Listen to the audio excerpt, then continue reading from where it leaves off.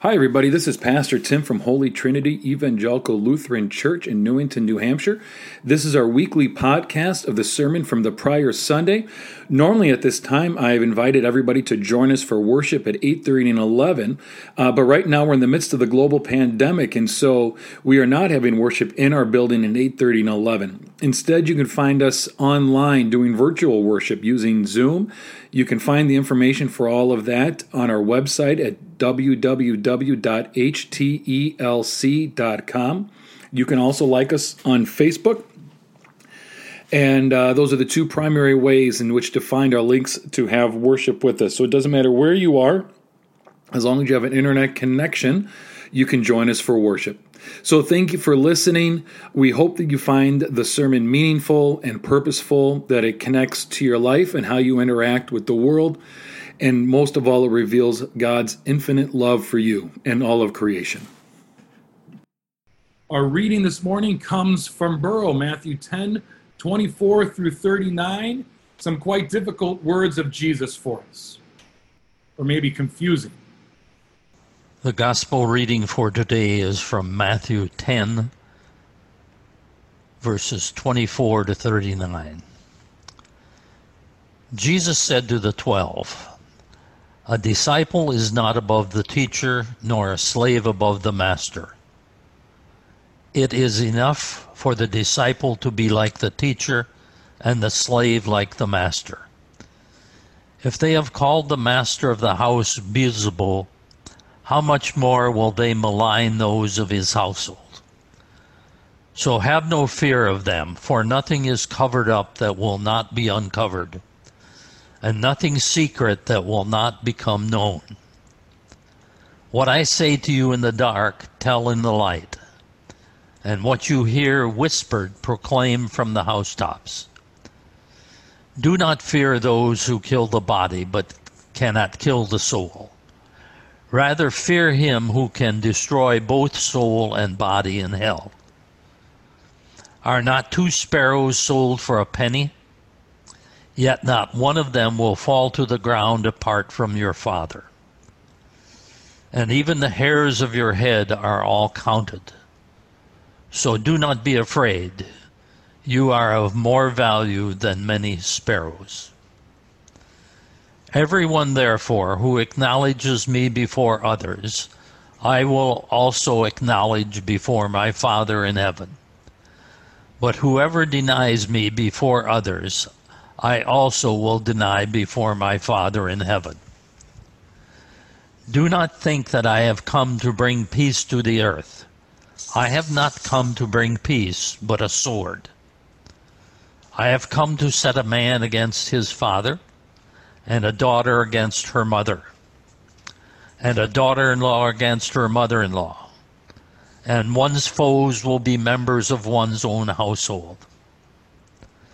Whoever loves father or mother more than me is not worthy of me, and whoever loves son or daughter more than me is not worthy of me. And whoever does not take up the cross and follow me is not worthy of me. Those who find their life will lose it, and those who lose their life for my sake will find it."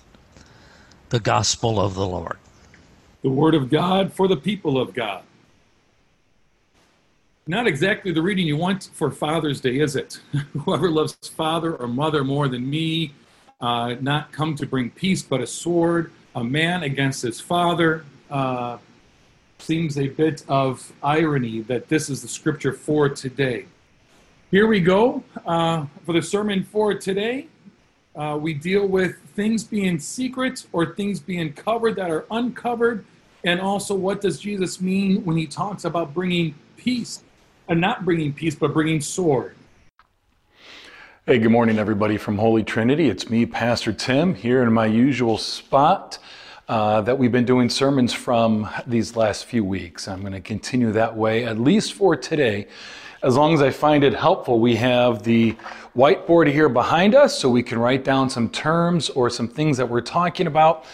If you are like me at all, it helps me to see the things that I am talking about, just another way for it to connect and to sink in. If it doesn't help you, then just ignore that it's there and just listen to my voice. This is normally a time which, if we are in the sanctuary, I would say something like this after a gospel reading like this was just read, but I say, does anybody want to preach today? Raise your hand, right? And people would get a good snigger out of it or a little bit of laugh, because this is a tough passage. How many people have ever been confused by it, wish or don't know what Jesus is saying by it, right? We hear, I've not come to bring peace but a sword. I'm going to turn house upon each other, mother against daughter-in-law, father against son, all of these things. And we also get the pick up your cross and follow me. So there's a lot to unpack. I want to focus on two phrases that Jesus uses here. One, it comes in verse 26, in which he's talking about, for nothing is covered up that will not be uncovered, and nothing secret that will not become known. What is covered will be uncovered. What is secret will be made known. So we're going to talk about that in the context of theology of the cross and theology of the glory. And we're going to revisit a topic from a few weeks ago in order to deeper understand that. The other thing I want to talk about is I did not come to bring peace, but I did not come to bring peace to the earth, but I came to bring a sword. What is Jesus referring to that? I thought we called him, right, Emmanuel, God with us, Prince of Peace, that he did come to bring peace. So what is Jesus saying by this? And I have some thoughts on that as well. So these are the two ideas I want to unpack. And we're going to begin with what was secret will be made known, or what is covered will become uncovered. And so there's a concept that we've talked about before. It is, I think, for Lutheran theology, and it should be for all Christians, one of the most important concepts we understand, and I will say it is one of the most difficult concepts to understand. And that is theology of glory and theology of the cross. Theology of glory versus theology of the cross. This is what theology of the glory states in a synopsis, and then we're going to unpack a little bit. Theology of glory calls an evil thing good and a good thing evil. All right? Calls evil good and it calls good evil. So, to me, this is what we would rather believe, right? We want to lie about certain things to make, to make us feel better about ourselves and the way things are. So we will take things that really are not good for us, that we call evil, and we will call them good because we like them. And we will take things that are good for us, but because we don't like it, we're going to call them evil. Easy way, I don't know if this works. I'm now thinking off the top of my head, right? What about food? We do this all the time with food. You notice how things get prepackaged or labeled to make you think it is actually a good thing. You have a bag of chips and it'll say no trans fat, or it'll say fat free, or something along those lines that make you think what really is unhealthy for you is healthy for you. We're lying to ourselves because we really want these things. And we enjoy them, and they satisfy us in a way in which maybe a bag of carrots doesn't, but we know the bag of carrots is better for us. So we'll say, you know what?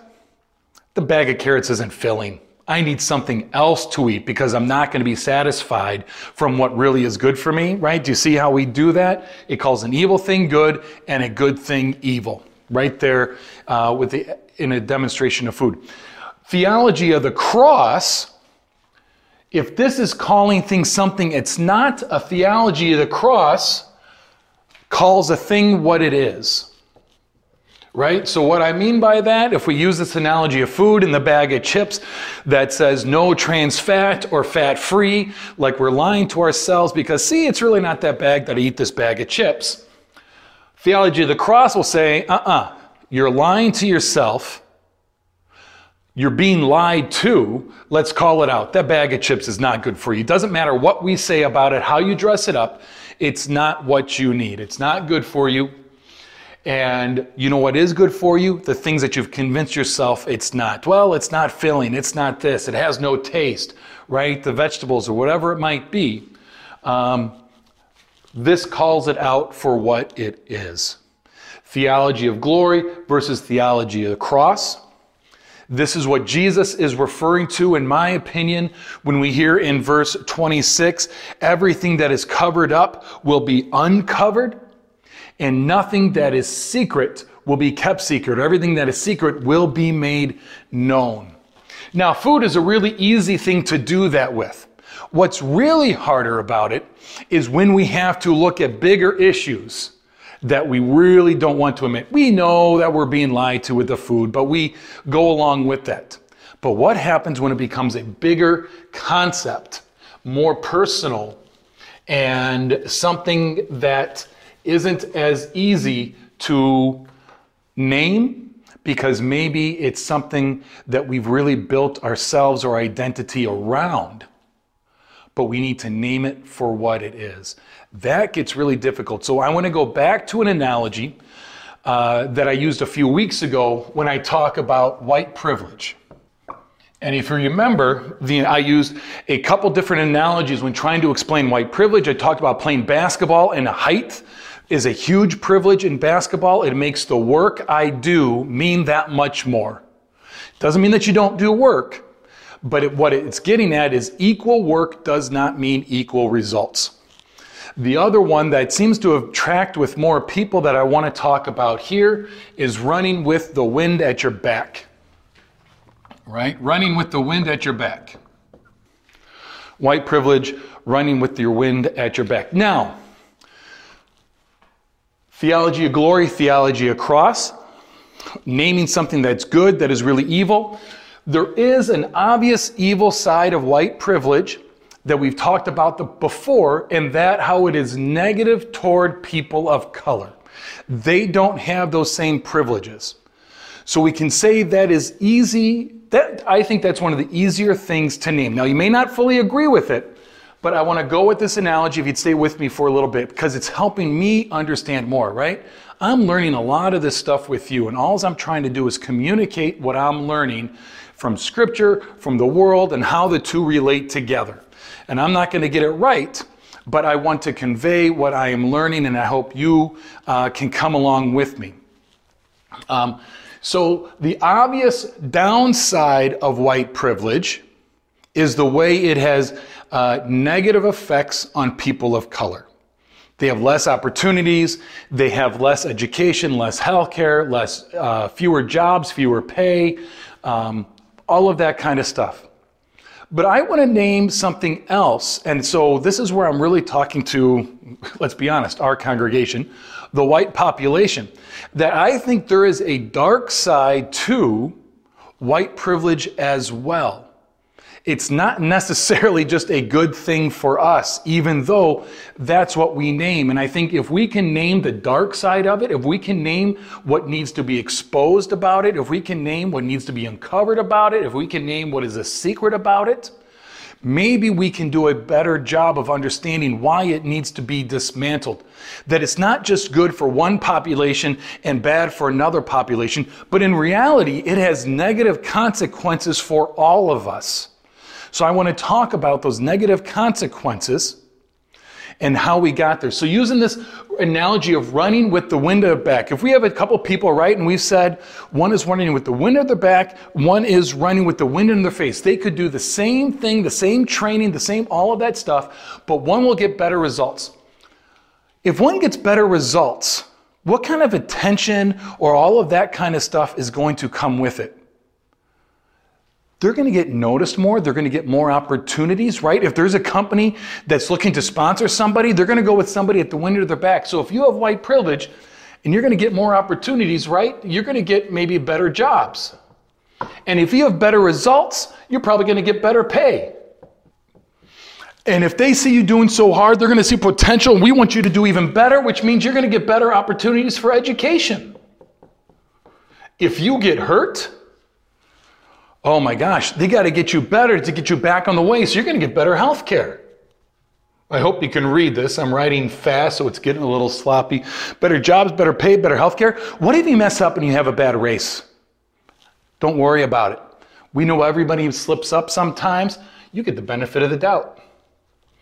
Do you see what's happening? Somebody with the wind at their back. Do you see how it's cyclical? And when you get all of these things, you get more of them. It's so cyclical about it that you don't even notice. You see how it's just the way it is. It's the wind at your back. It's just, I do this and I get that, and I do this and I get that. And so it just happens that way. What does it do? This is where I wanted to get to the shadow side of this. This is easy to name. This is right how it's good for us. And if this is all we see how it's good for us, you can see why I don't want to name it as bad, because I don't want to lose these things. So the system is better if it's the way it is. And people just need to do more of what I'm doing. Which means if this is all happening, what is also happening to somebody that maybe they're not fully aware of? How is it negating, or how is it negatively impacting them? I'm going to say an inflated ego, right? Doesn't mean I don't work hard, but look at me. Look at what I can do. There's an inflated ego that goes along with that. I might look at somebody else who's trying to do the same thing but with less results. Well, if you would just work harder like me, maybe you would get better results. Maybe I'm more judgmental. Do you see what I mean? So there's a shadow side to it. It makes me more judgmental. Maybe because I see what I have and I don't see what's going on there, I become less compassionate. I don't understand their side fully because I don't see the wind that's at my back, or I don't see the wind at their face, right? Here's the thing. I can still be a huge cheerleader for those other people that are running and want what's best for them. That's the thing. It doesn't mean that you're anti everybody else, but it means even when you're cheering, you don't fully understand what's going on because you still have all of these things.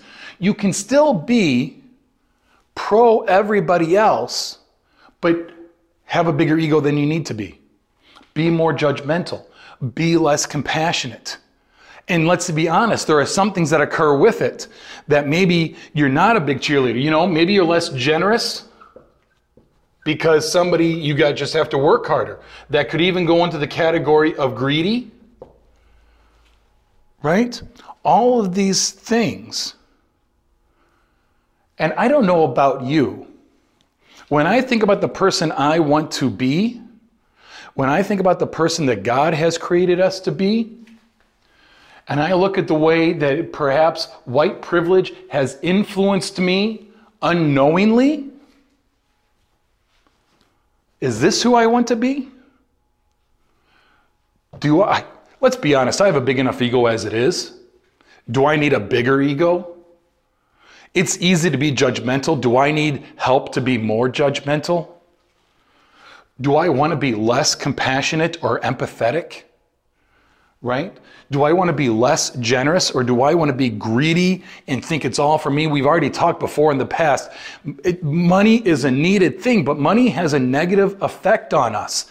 And the more that you earn, the greater that negative effect is. Do you see how these can have a negative effect on us also?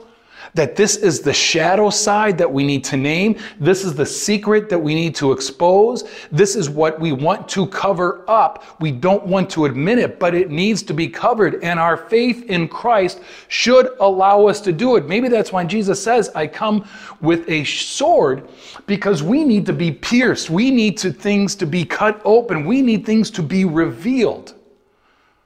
And is that what a sword does? It exposes, it cuts open, it reveals. Let's talk about peace.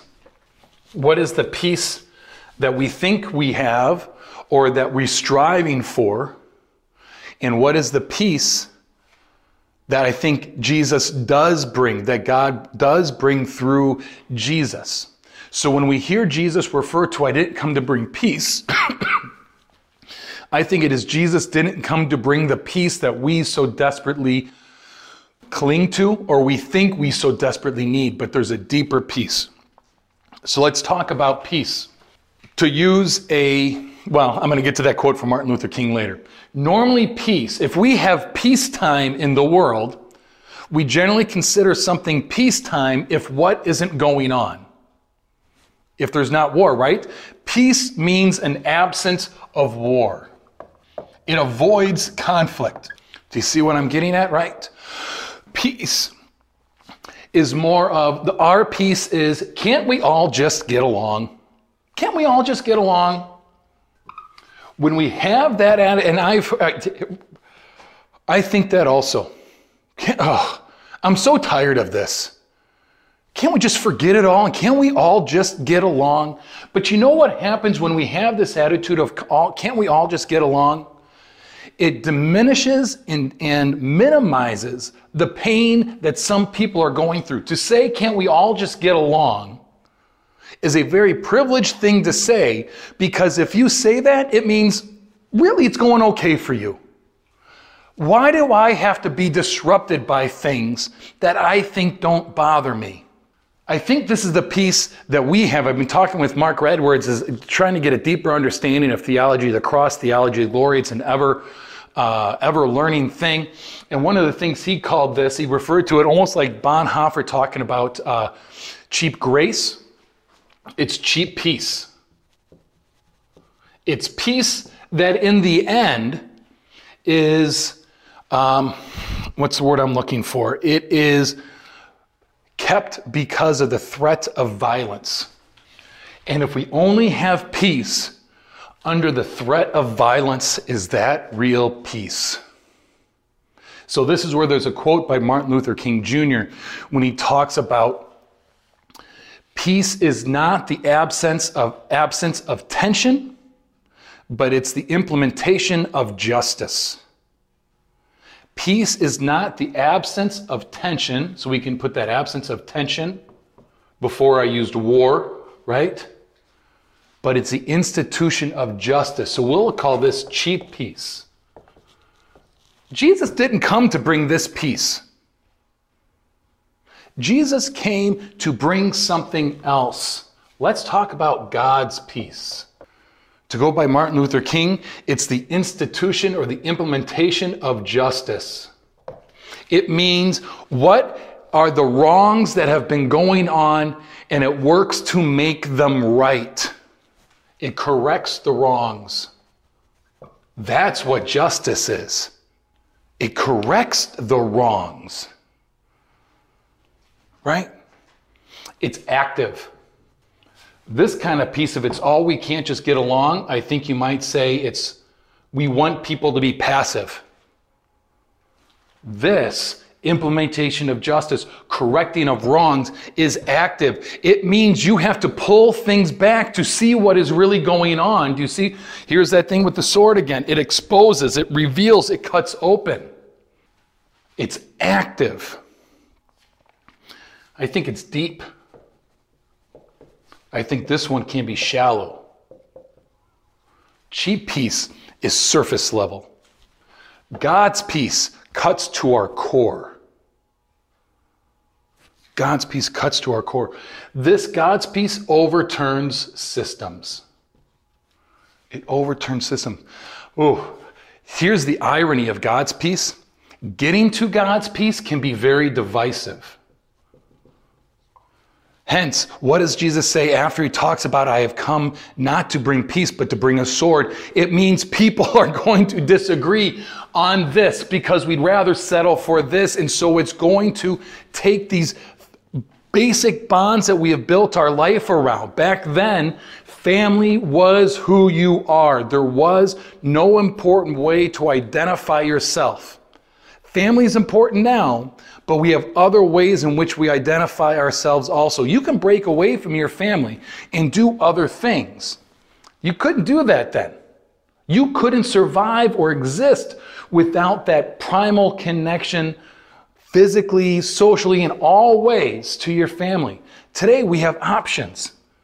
Your family shouldn't determine your future, right? We have that freedom of choice to be who you want to become. So the thing we need to ask ourselves is, what are those things that I need to confront, that I'm willing to settle for cheap peace, but God is bringing in God's peace? I also think this is where Jesus goes on to say, doesn't he? Lose your life. If we dive deep into these things, we might lose our life. But what does Jesus say? By losing your life, you will find it. When we dive deep, it will be disorienting, because everything we have come to believe and built our life on will come into question, and we will feel like we are losing our life. But the promise is we will find it. This is what it means to pick up your cross and follow Jesus. We've talked about that before. It's not this happen chance, unfortunate bad luck that we have, but it comes from being active, pursuing justice, overturning systems, correcting wrongs, diving deep, losing our life. That's God's peace. So often we settle for cheap peace. We don't need cheap peace. I want something more. I don't want the absence of war to determine peace. I want justice to roll down like waters, for everyone to know that God is for them, for you, for me, for all of creation. Amen.